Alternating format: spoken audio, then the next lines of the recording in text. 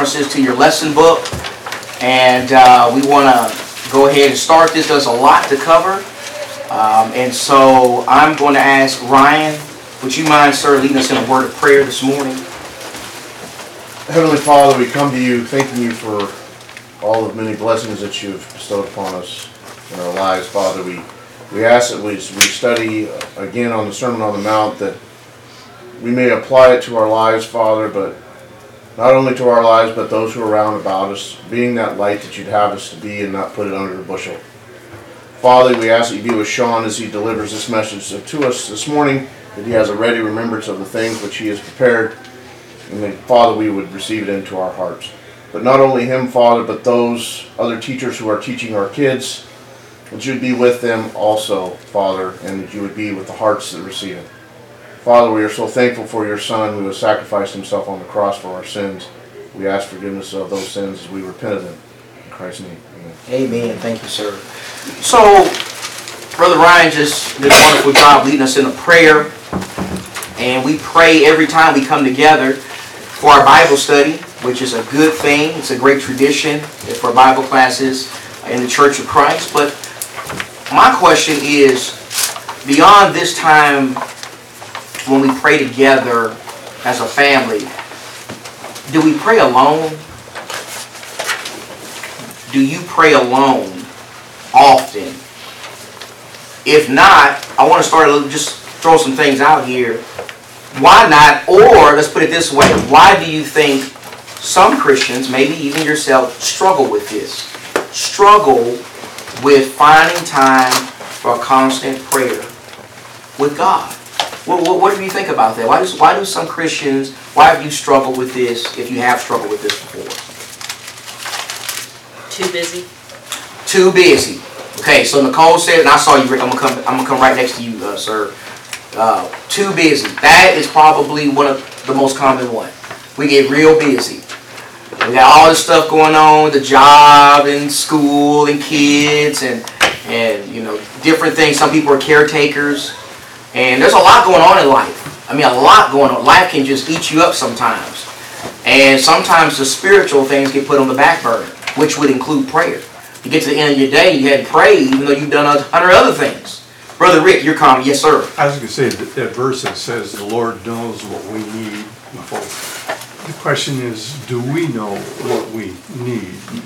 And I think that could be linked to the fact that if you have a shallow knowledge of God's Word, that would lead to not knowing what you need.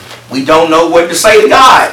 We don't know what they're asking for. We don't know what we need. I mean, I think all that is really good. In fact, going back to God knows already what we need, for some people, they don't pray because they say, what's the point? If God already knows what I need, what's the point talking to God about it? So point talking to him, he already knows what I need. So I'm not going to educate him on anything. Ryan, then Don after that. I'm such a speck compared to... I'm not worthy to talk to him. I'm not worthy. I guess that's a better way to say it. I'm not worthy to talk to him. And you know, that comes from a good heart. I think we've all felt that way.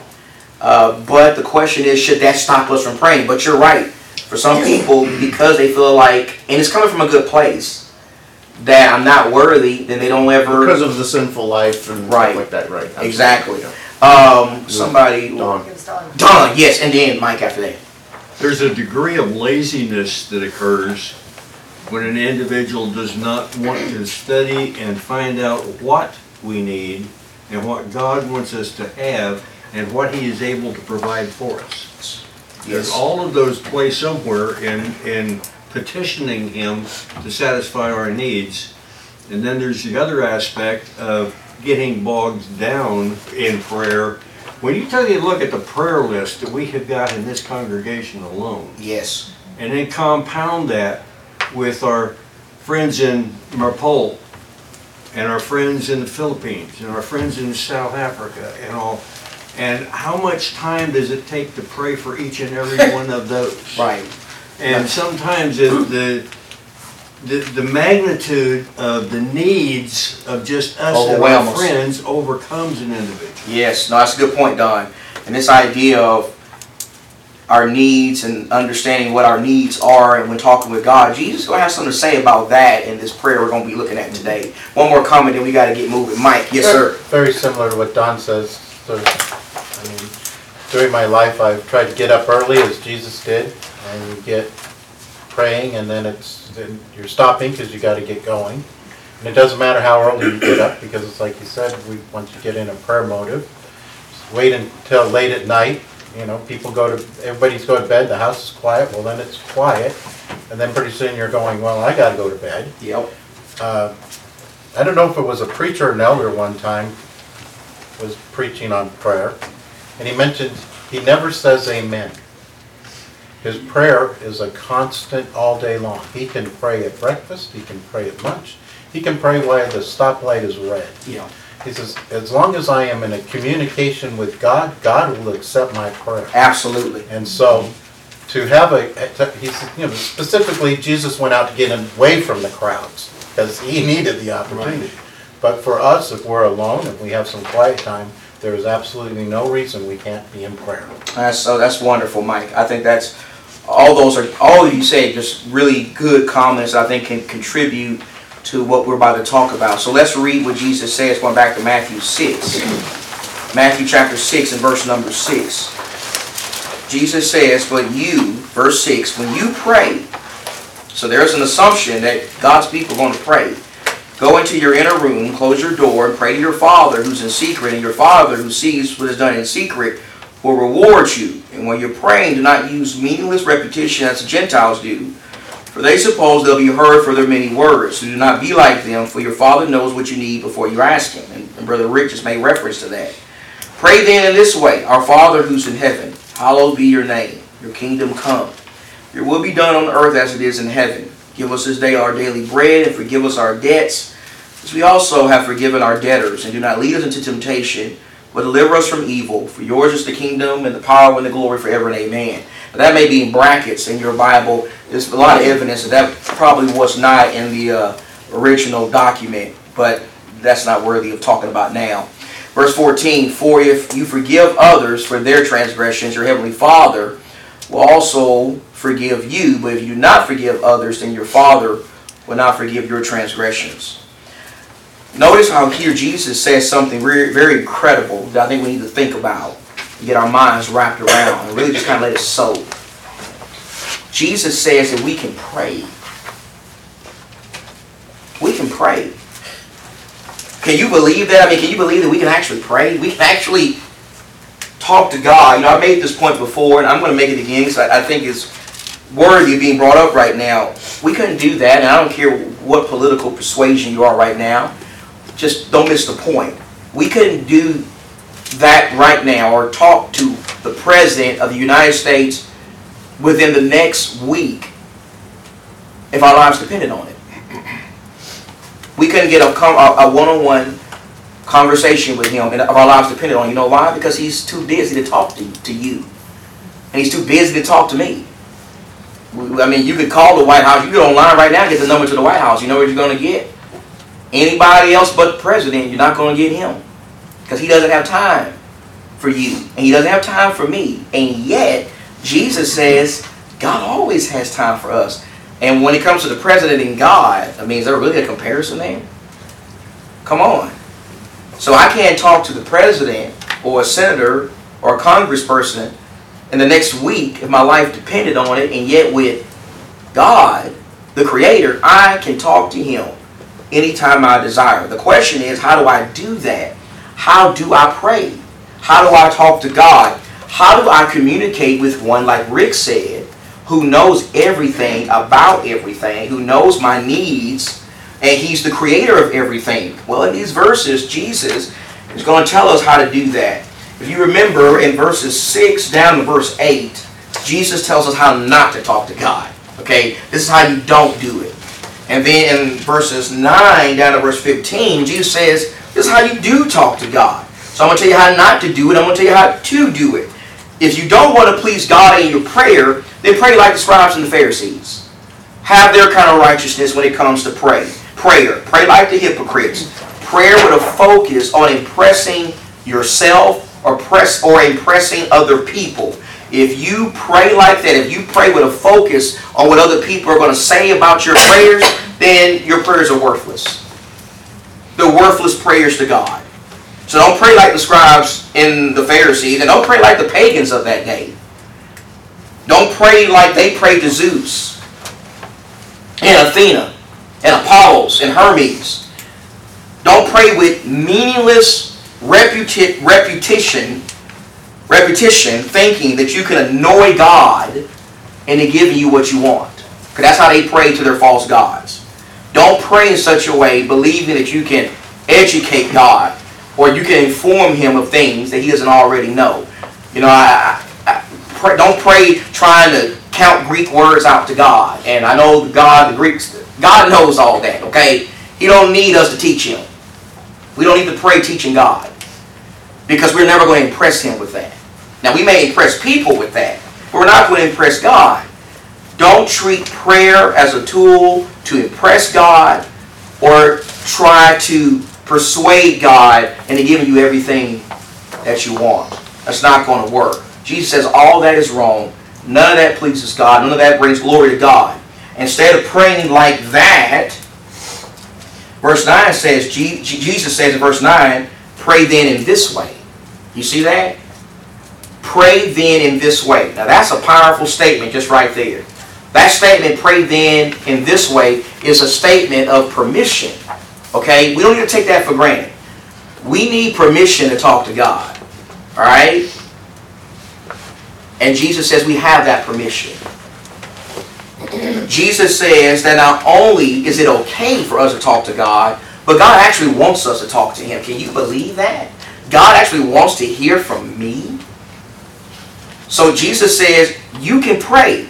But when you pray, when you talk to the one who runs everything and owns everything, you do it right. You include certain things in your prayers. First, Jesus says call God your Father. Now, that's amazing right there. Let's talk about that. When Jesus said that originally to His Jewish audience, they probably had their mouths drop. They couldn't believe He said that. You know why? Because the Jews in Jesus' time didn't say our Father in prayer. In fact, if you look at your Old Testament, the fatherhood of God is not really touched on. It's not touched on much. The Jews recognized God as the father of Abraham's descendants, the nation of Israel, but they didn't view it as a personal relationship, like God's the father of me. They didn't view it that way. They viewed it as God is our father, as in the father of Israel. But Jesus here is talking personal. God is your Father. Their mouths will have dropped hearing Jesus saying that, because they avoided in their prayers at this time referring to God in that way. They did not refer to God as their Father. This was a radical concept. It was radical to the Jewish mind to think you could have a personal kind of relationship with God, meaning He is my Father. In fact, as I said, this idea of the fatherhood of God is not a big theme in the Old Testament.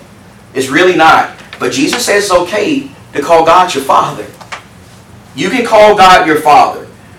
Jesus actually referred to God as His Father over 40 times, just in the Gospel of Matthew alone. Jesus called God His Father. Calling God Father was a big deal to Jesus, and it should be a big deal to us too. Jesus says that God in heaven is our Father, and we can actually call Him our Father. That's a big deal to somebody like me, someone who has never seen his earthly father before. That's a big deal to somebody like me. Knowing that, hey, I've never seen my father, my earthly father, but Jesus says, that's okay. You got a Father up there. You got a heavenly Father. That's a big deal to somebody like me, who's never seen my earthly father. Jesus says that when you talk to God, you can call Him your Father. Now, what do we say to the Father? Well, there are three things we're going to focus on in this lesson. First, Jesus says that when you talk to the Father, you say, hallowed be your name. Now, we're not just talking about the statement here. We're looking at what the meaning of these statements are. Okay? Jesus is giving us a template for prayer. Hallowed be your name. To really appreciate what the Lord is saying here, it is important for us to understand the significance of names in the Bible. Now, in our time today, we don't really view names as a big deal. I mean, what does Ryan mean? A lot. I mean, what does Dave mean? I mean, what does Sean mean? Nobody really cares. Our parents really didn't care. It just sounded good. You know? I guess it did. But in the Bible, how did the Jews treat names? Naming their kids. It was a big deal. Why? Because names meant something. You get that? Names meant something to God's people in the Bible. You think about John the Baptist. You know, what were they wanting to name John when he was born? Well, they wanted to name him after his father. But what did Zacharias say? No, we're going to name him John because this name came from God. John's name was important to his parents. Think about the patriarchs. Think about the naming of the sons of Jacob. All of that, when you read Genesis, was very strategic. These kids were named certain names on purpose because the names had meaning. And then Jesus' name. I mean, did Mary and Joseph just come up with that? Or was that name appointed to Jesus because of its meaning? See, names are important in the Bible. So to really get what Jesus is saying here, we got to understand the significance of names in the Bible. John's name had significance. The patriarchs and their children, their names were significant. Jesus' name was significant, and God's name, the most significant. In fact, it was so significant that the Jews wouldn't write God's name down. They wouldn't they would leave out vowels. I mean, this idea that the Hebrews didn't have vowels in their language is ridiculous. I mean, how can you talk without vowels? Of course they had vowels. But they would intentionally leave certain vowels out because they didn't feel worthy to write God's name. So we don't know really what it is. I mean, Don has an O in the middle, but it can have an A in the middle and be Dan. Right? So the Jews did that because they did not feel worthy enough to write God's name. So it's not about the letters here. It's not about, okay, well, G-O-D. That has significance. It's not about the pronouncement of Yahweh or Jehovah. It is what God's name represents about who He is. His personhood. Hallowed be your name. Not the letters G-O-D or Yahweh or Jehovah, but it's the fact that God is eternal. God is the I am. God is holy. He is blameless. He is awesome. He is above all and in all and through all. When a disciple hallows God's name in prayer, they are acknowledging to God that your name is sacred. Your name is sacred. You're sacred. Your name is sacred. And so when I pray to you, because of who you are, I'm going to have reverence. That's the application. That's what Jesus is saying here. Hallow God's name. It's not just the letters G-O-D, but it's the fact who God is, what His name represents, understanding who we're praying to. We're talking to someone above the president or an earthly king or queen. We are talking to God. We are talking to the one who is awesome in every way possible. That's the idea. Do you get that? That's how we have to pray. Pray with an understanding that we're talking to God. And let me say this next thing here, then I'll give you a chance to make a comment. When you pray, you have to pray understanding who you're talking to. This is serious business. You're not talking to your homeboy, your homegirl, your friend here, someone who's just your friend. You're talking to God, okay? This is God. And then, secondly, when you pray for His will. His will must be desired when you pray. That's what He means in verse number 10. Your kingdom come, your will be done on earth as it is in heaven. Now, I know so often we say, when we look at this, oh, I can't say your kingdom come, because the kingdom is the church, and the kingdom was established in Acts 2. I know in our efforts to think we're being so conservative, we say that stuff. But let's talk about what is the kingdom. What is the kingdom? Don't just say church, because that's very limited. Jesus said, seek first the kingdom of God and His righteousness. Seek first the church? I got to seek first the church. The kingdom of God is the rule of God. The reign of God in your heart. The rule, Jesus says the kingdom of God is in your heart. Remember, he told people that. That's the rule of God. That's the reign of God. Now, this did begin in Acts 2. No doubt about that. But it's not just limited to the fact that, yes, the church came into existence. It is the fact that in Acts 2, when the gospel was preached by Peter, God's rule began in the hearts of believers. Do you get that? Those 3,000 were submitting themselves to God. Now, that included getting baptized and repenting and being part of the church, but they had God's rule in their heart, God's reign in their heart. And guess what? If you're a Christian, God's rule is in your heart. God is reigning over you. You are some of the few people on this earth that is saying, I'm going to do what God says. I'm going to let God have authority over me and I'm going to live His way. That's the kingdom of God. Letting God rule over you. Letting God be your king. Letting God reign in your heart by obeying His gospel. Now let me ask you this. Should we desire that today? Should we desire when we pray that all people will submit to God? Is that a good thing to pray for? I want all people to submit to God. I want all people to let God rule in their lives. Is that a righteous request or a wicked request?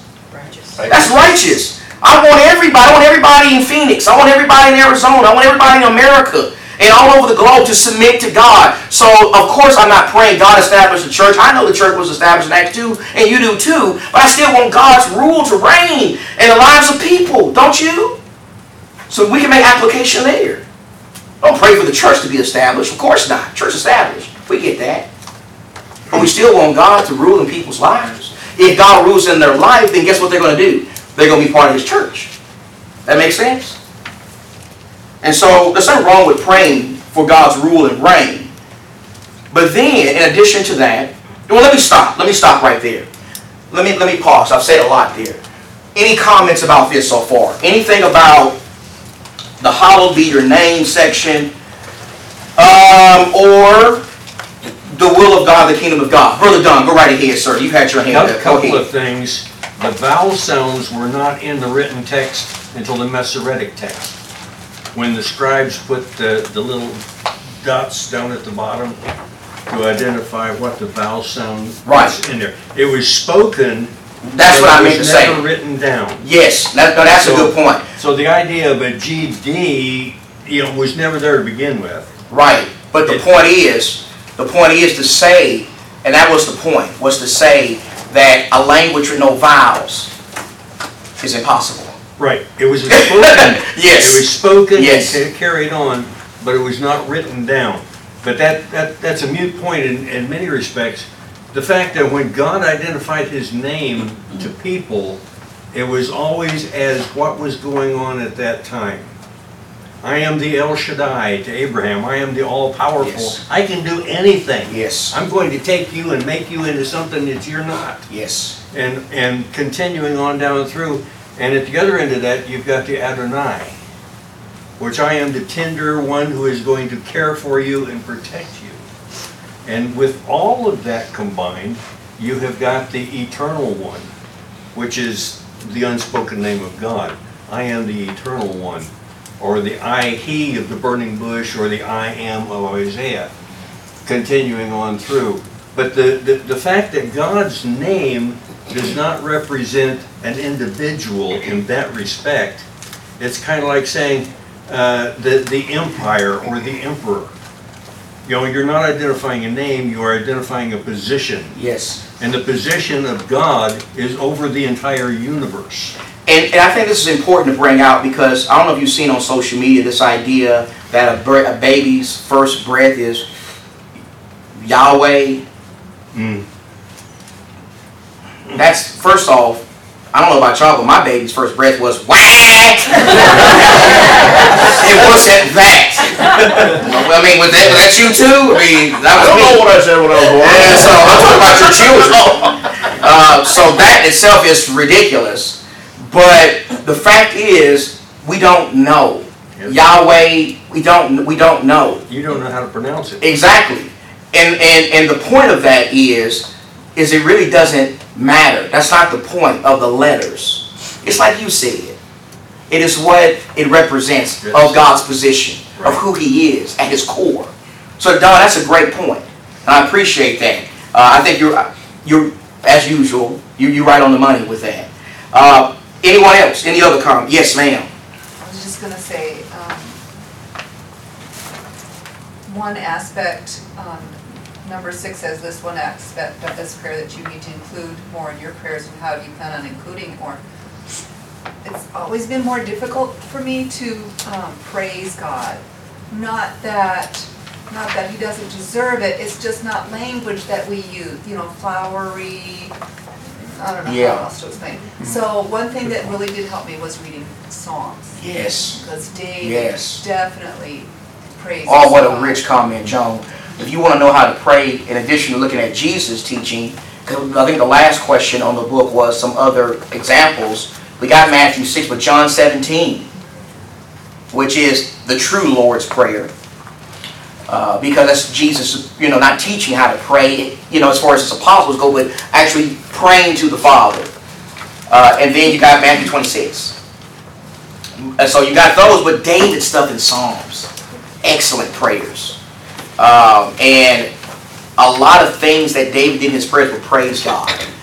And I like that. You're right. That doesn't come natural to us a lot of times to want to offer praise to anything. But we need to teach ourselves to do that with God because He's worthy. He knows who He is. He knows how great He is. But it does something for us to acknowledge it with our mouths, that we understand it. And I think that's the real purpose of prayer. Prayer doesn't do anything for God. It does something for us. It shows where our trust is. It shows where our dependence is. That's the point of prayer. We're not teaching God anything. God, like Jesus said, God knows what we need. But when we pray, don't you feel better when you pray? Don't you feel more comforted and more equipped when you talk to God? See, prayer is really something for us more than God. It's kind of like a funeral. Funeral don't do nothing for the dead person. Who's the funeral for usually? Those that are left. It's for the grieving. It gives them some closure. It does something for them. But prayer does something for us. And so that's a good comment. Yes, sir. Go right ahead, I Ian. was just going to ask, because I've been asked before, if God hears, the individual with faith, and if he prays with faith, God will listen. Why do we ask other people to pray as well, either for a person who's sick or for us? Because I've heard of, chain prayers. And, is it that God, the more people pray, the more that He hears? Or is it, well, like you said, for us? You know what? I don't know the answer to that. There's a lot I don't know about that.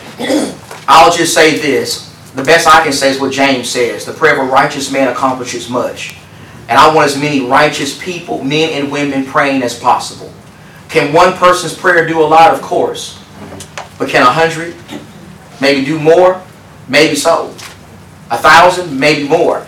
There's a lot I don't know about this. And I'm not going to sit here and try to act like I have all the answers. I just know for me personally, I'd rather have 1,000 Christians sing with me when I worship God, I'd rather have 1,000 people praying for me over 500. I think the more prayers, the better. That's just how I view it. And I think that's a great sign of faith from God's people. Now, we have Bible examples of where a lot of people praying did a lot of amazing things. Read Acts chapter 3, 4, 5. Yes, where when the disciples got done being persecuted, they went to the church and prayed, and the place shook that they were in. That's a lot of people praying, and God hearing those prayers, and God doing something to let them know, I heard all of you. So, that's my answer to that. Yes, sir, Don. But the effect of those prayers is they all went out stronger. Yes. They It go was the out. effect on them, not the effect on God. Absolutely. James, you had a comment too. Did you have your hand up? Okay. Anybody else have a comment before we move on here? All right, let's move on. Next part. So far we got 3 things, right? Y'all are making great comments. I appreciate it. All right, so we got the hallowed name of God. The idea there is pray, understanding who you're talking to. Okay, who God is. Number 2, pray for God's will to be desired. You want God's will done on the earth. And the main thing that's tied with that is we want every person to submit to God, to God's rule and reign. That's what we want. And then the next part Jesus says is your needs. Now we've been talking about this a little bit already. Your needs. You have needs. I have needs. Well, Jesus talks about two different kinds of needs. First, the physical needs. When verses 11 through 15. Your physical needs. Daily bread. Now let's emphasize that. Pray not just for your bread, but you need daily bread. You know, so often, Joan, we're always thinking about, you know, I might run out of food in 10 years, or our money's going to be, you know, just worthless in the next however many years. Jesus says what you need to be doing is worry about today. You need to eat today. Okay? You're worried about 10 years from now. You're worried about 50 years from now with inflation and all that. Jesus says today when you pray, say, God, feed me today. We need daily bread. Do you see that? And it's easy for us to take that for granted, isn't it? Living in America, oh, I'm going to get my daily bread, I'm good. No, Jesus says understand that comes from God. If you get that daily bread today, whatever you eat, that came from God. That was the answer to your prayer. Because God can take it just like that. Lord, please, when I get up in the morning, I need to say, Lord, please give me what I need to survive today. Amen. Give me what I need today, please. Give me my food that comes from you today. Please continue to bless me with the needs I need and my family need today. Jesus says pray that way. But you don't just need the physical stuff. Jesus says you need the spiritual stuff more so. And he says when you pray, ask God to forgive you for your sins, but as you forgive others. You see that? Through prayer, and this goes with our lesson this morning. You know, what Simon was told to do. Remember what Simon was told to do? After he had sinned, Peter said, you need to repent and pray. Well, that's this idea. God, forgive me. But when I ask God to forgive me, I don't need to expect His forgiveness if I'm not first forgiving others. So this is a conditional blessing here.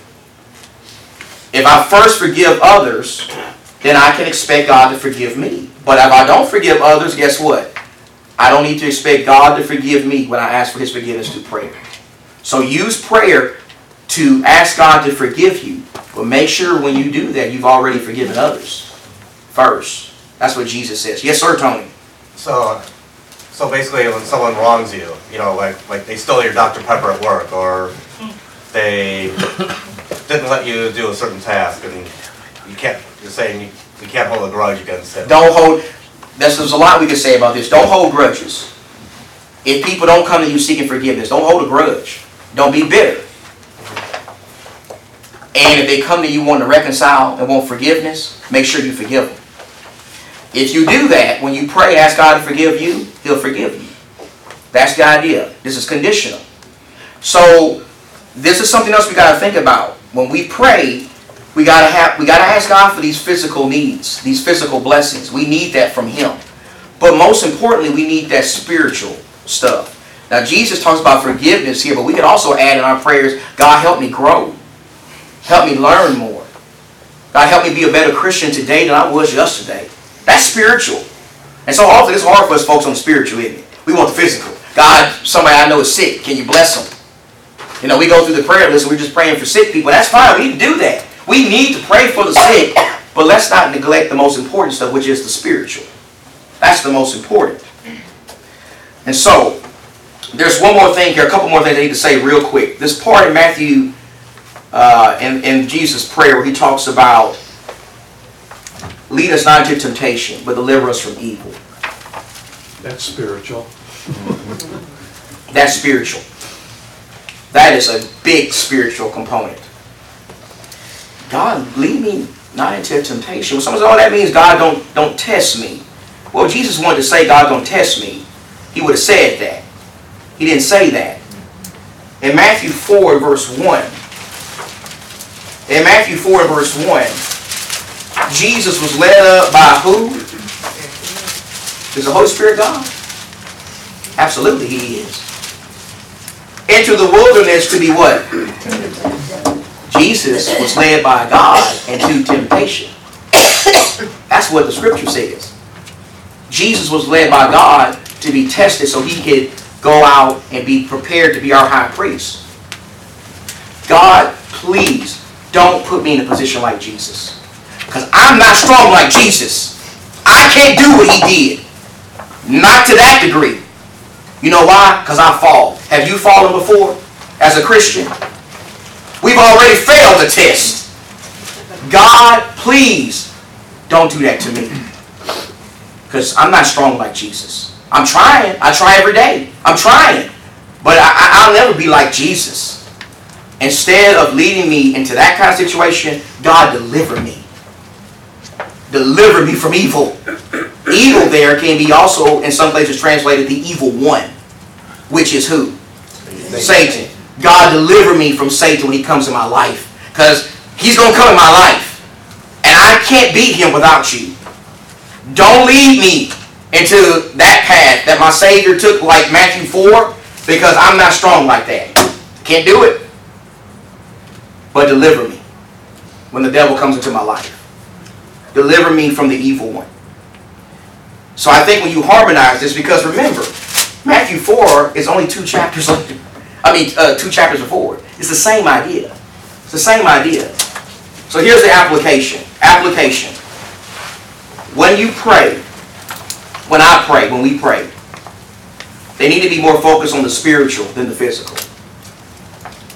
Nothing wrong with praying for the physical stuff, but I'm afraid that we get so wrapped up in that because we experience is the physical, that we don't think about the spiritual. No, in your prayers, include more spiritual stuff.